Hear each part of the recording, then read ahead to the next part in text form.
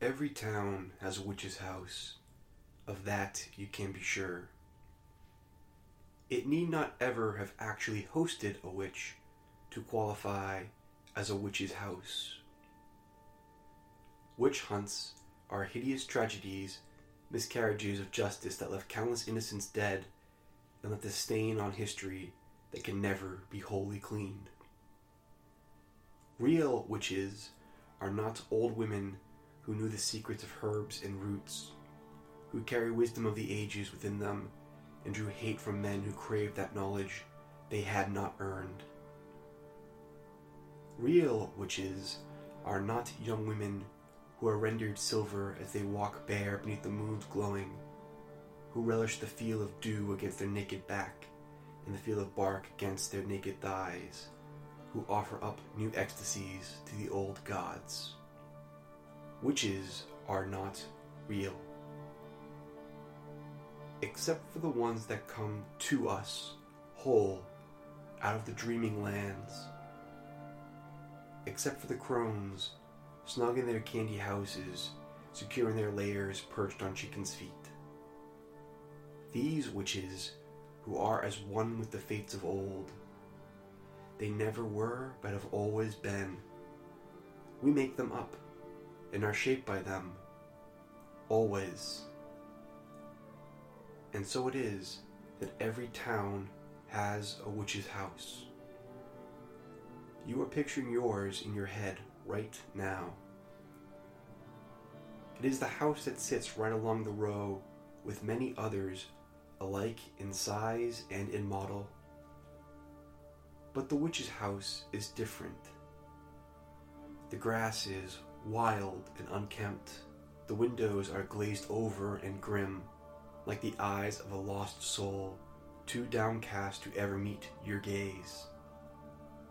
The roof sags, and the paint chips. The wild yard has sunk its claws into the for sale sign, taken it into itself. There were stories about the witch's house. Oh yes. You had a friend who had a cousin who knew a kid whose older brother heard about how the police excavated a dozen skeletal remains from the earthen floor of the basement. Or perhaps you and all the kids in your grade knew about the one kid who was dared to knock on the front door and was invited inside by an unseen host, never to be heard from again. The witch's house is fountain from which all legends flow. The witch's house is tributary into which all legends feed. The one thing you were certain of was that of course the house had been abandoned for years. Until you saw a hand twitch near the curtains. Until you looked at your photo's back and saw the silhouette framed in the dusty, grim windows. Until your story brought you to that doorstep and you realized, too late, that you had stepped into legend and there was no escape. It didn't always happen on Halloween, but it did often enough to make the pattern clear, to make the rule certain. Stay away from the witch's house on Halloween night.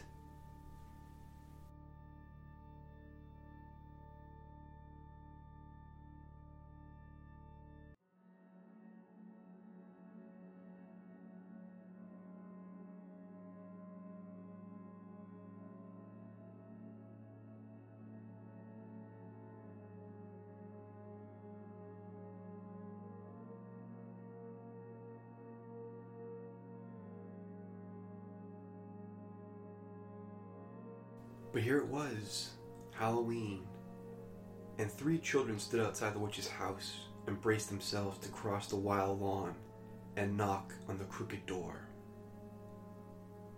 They were 3 in number and 12 in age. Just about too old for trick-or-treating, certainly too old for spooky stories about witches' houses and demonic goings-on inside. They were too old for Halloween, really, was the point.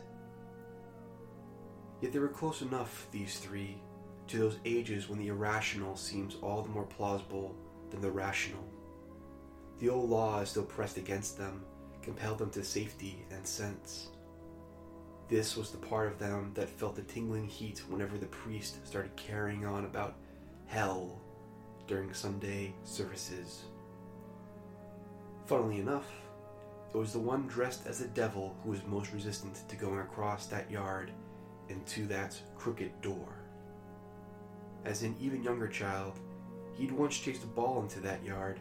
As he stared up at it in respectful awe, the crooked door swung open of its own accord. An inhalation of breeze drew in leaves and bowed the grass. He'd heard his name spoken on the wind. He ran that day and wanted to run now. But Ghostface and the hobo had dared each other, and since he'd been with the two all night, it was unspoken fact that the dare included him as well. There was, he felt, a terrible sort of momentum to this night, this Halloween night. There's no question that one of them, at least, was going up to that door. And once that happened, the irrational certainty told him that something awful was going to happen. Knowing that, there was still no way to stop it. Looking back over the night, he could not even be sure of when that momentum had taken hold. Where had he made the mistake? Was it too late to take it back? Yes, because now Ghostface stepped over the boundary, black cloak floating atop the wild greens.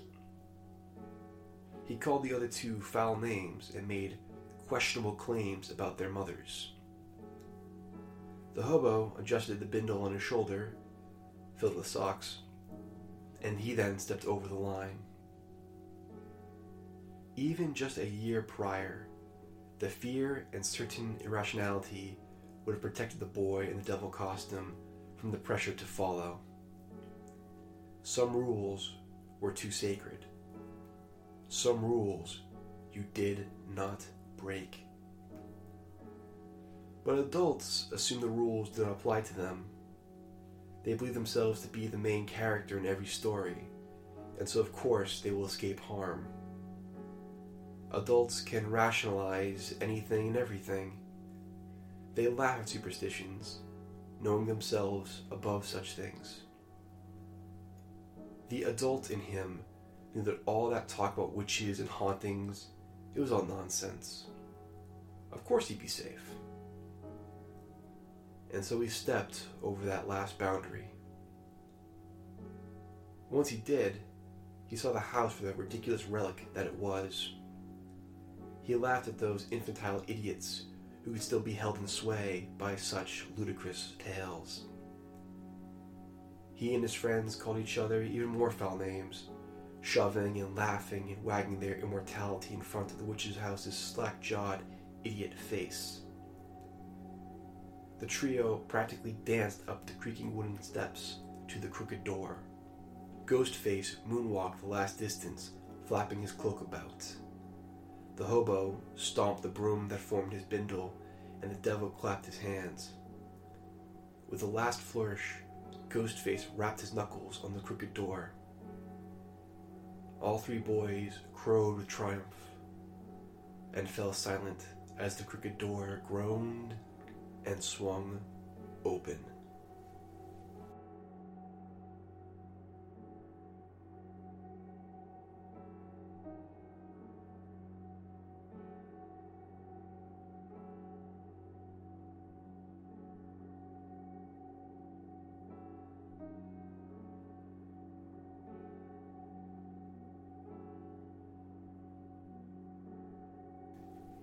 Of course, they went in.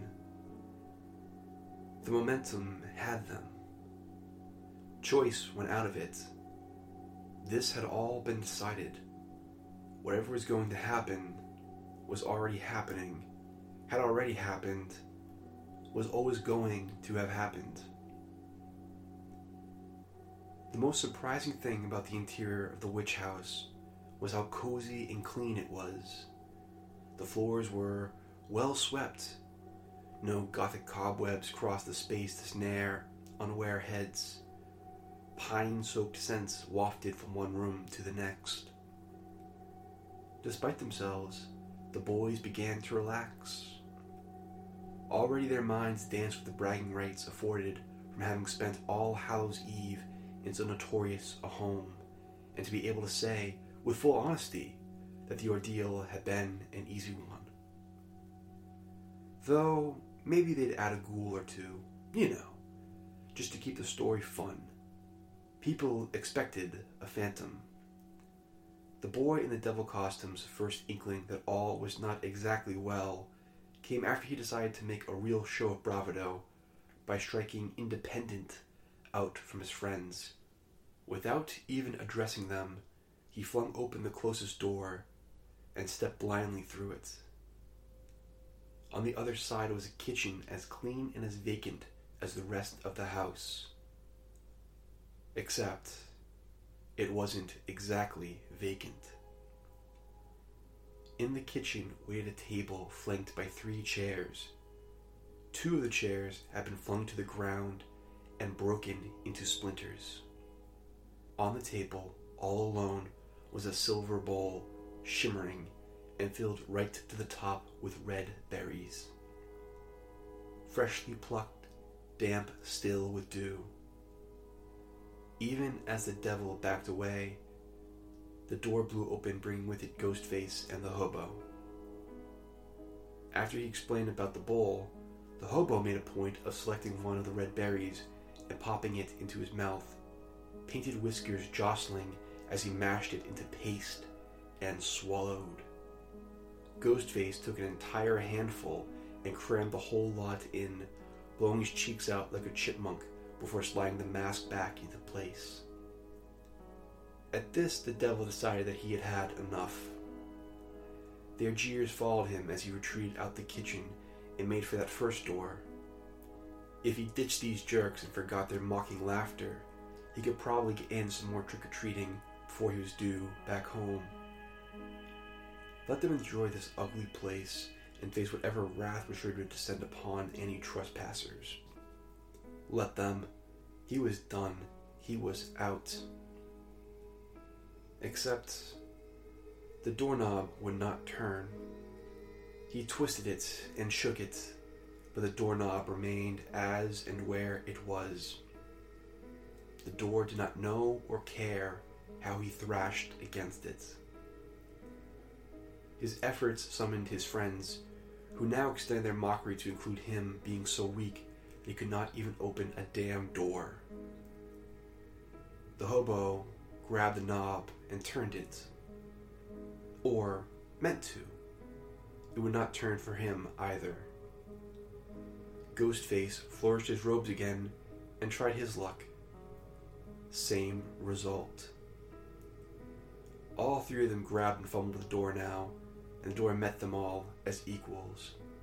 No matter how they struggled, it would not open. Okay, don't panic, the devil heard one of the others say. There's gotta be another way out. From above there came the voice, honey sweet, saying, No, there is not.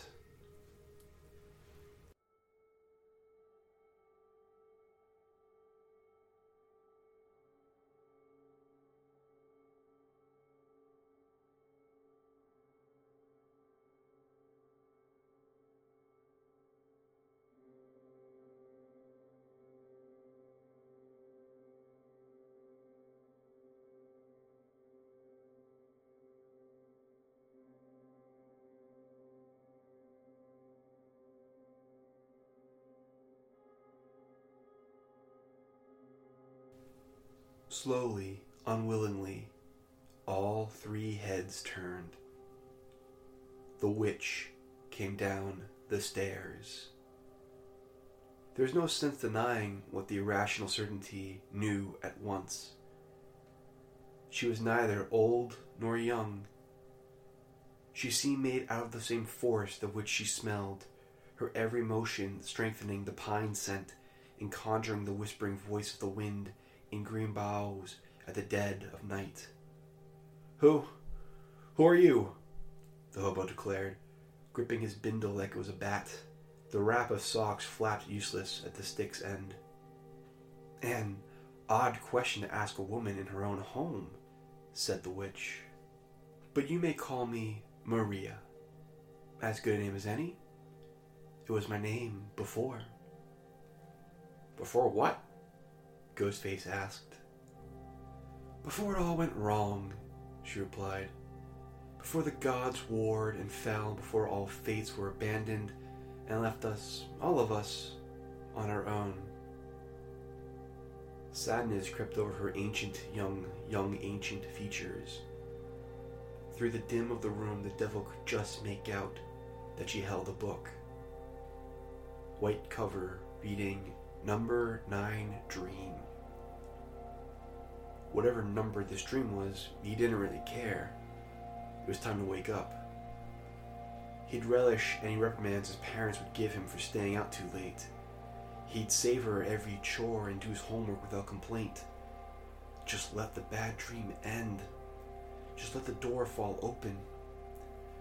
"Please just let us out," he cried, not caring how loud and scared he sounded. The witch only smiled that honey-sweet smile. "There is no out," she said. "Not anymore." She waved a hand and the door opened. All three boys tumbled outside only to discover that their familiar street, lined with jack-o'-lanterns and sheet ghosts dangling from low branches and fog machines stirring odd-odored clouds, all of it was gone. They faced now a forest, empty and deep and forever. It made no sense. It was madness absolute. Nevertheless, there was the forest. The lowest hanging of branches were all just out of reach, as if an intelligent hand had shaped this forest and designed it out of spite.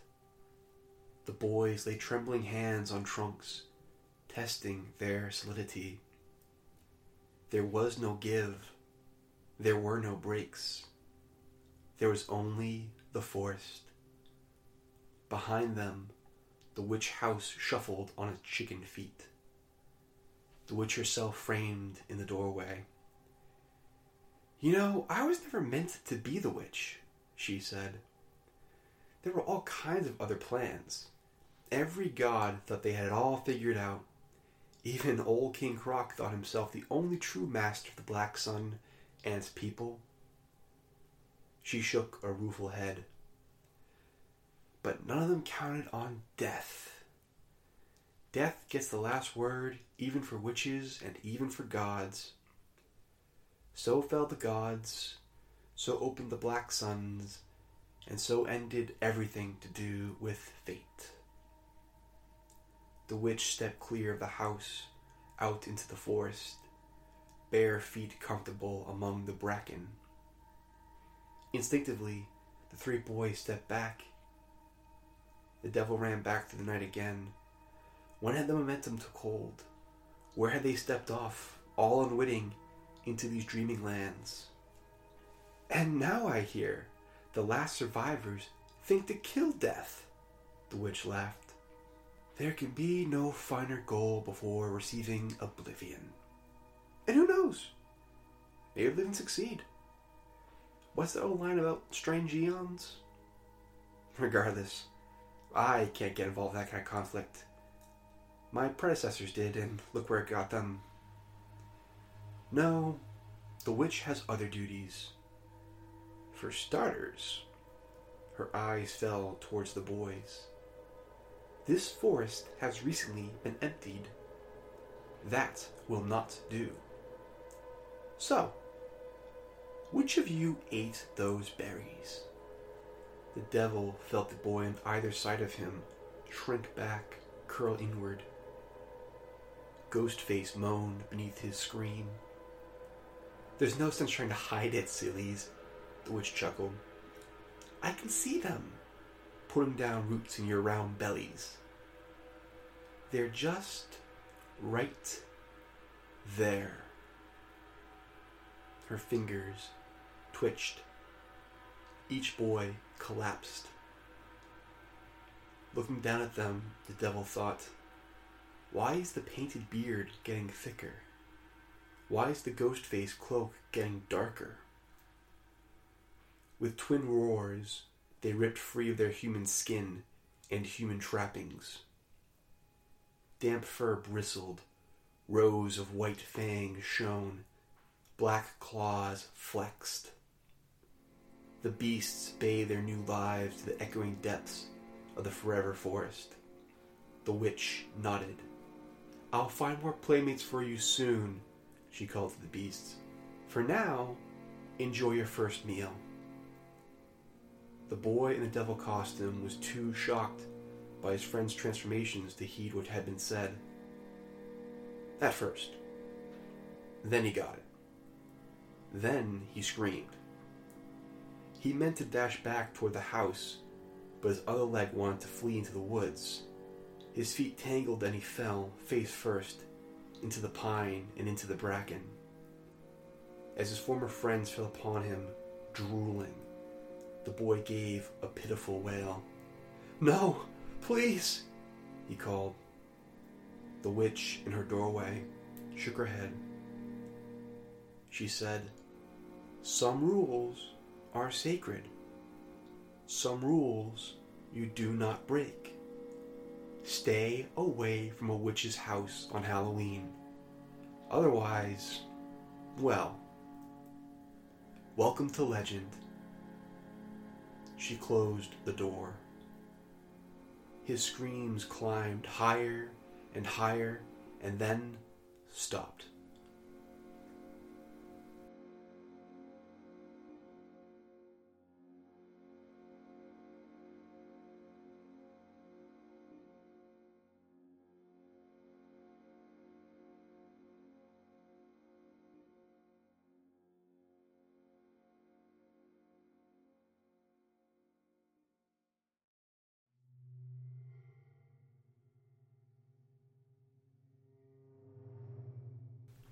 Once upon a time, there was a woman named Maria.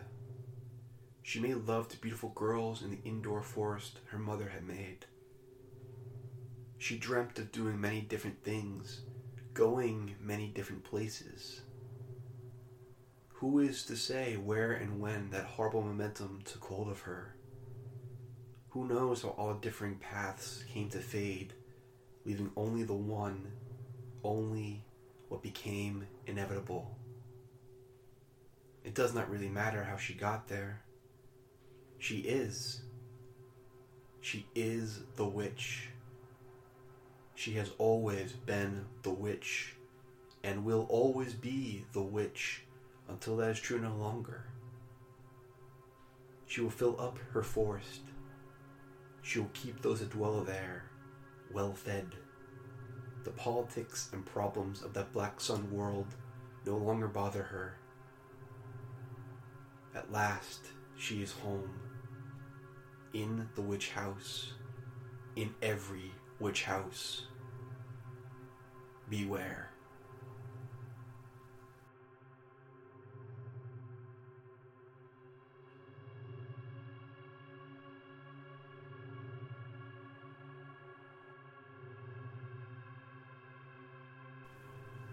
Hello, everybody.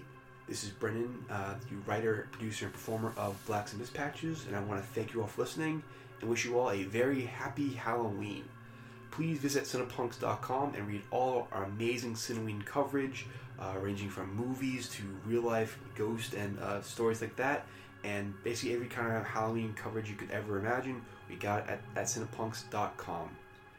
You can follow me on Twitter at TheTrueBrennanF. You can follow this show on Twitter at Black Sun Show. Our logo is designed by Jennifer Rogers, and the music is Winter by E.L. Heath. Thank you for listening, and we'll be back next month with the next story as we continue through this final season. I hope you guys have been enjoying it, and I hope you enjoy this one, and hope you have a very happy and safe Halloween night. Thanks, everybody. Have a good one, and good night. Or good day. I Don't know when you're listening to this, but whichever one it is, have a good one. Bye.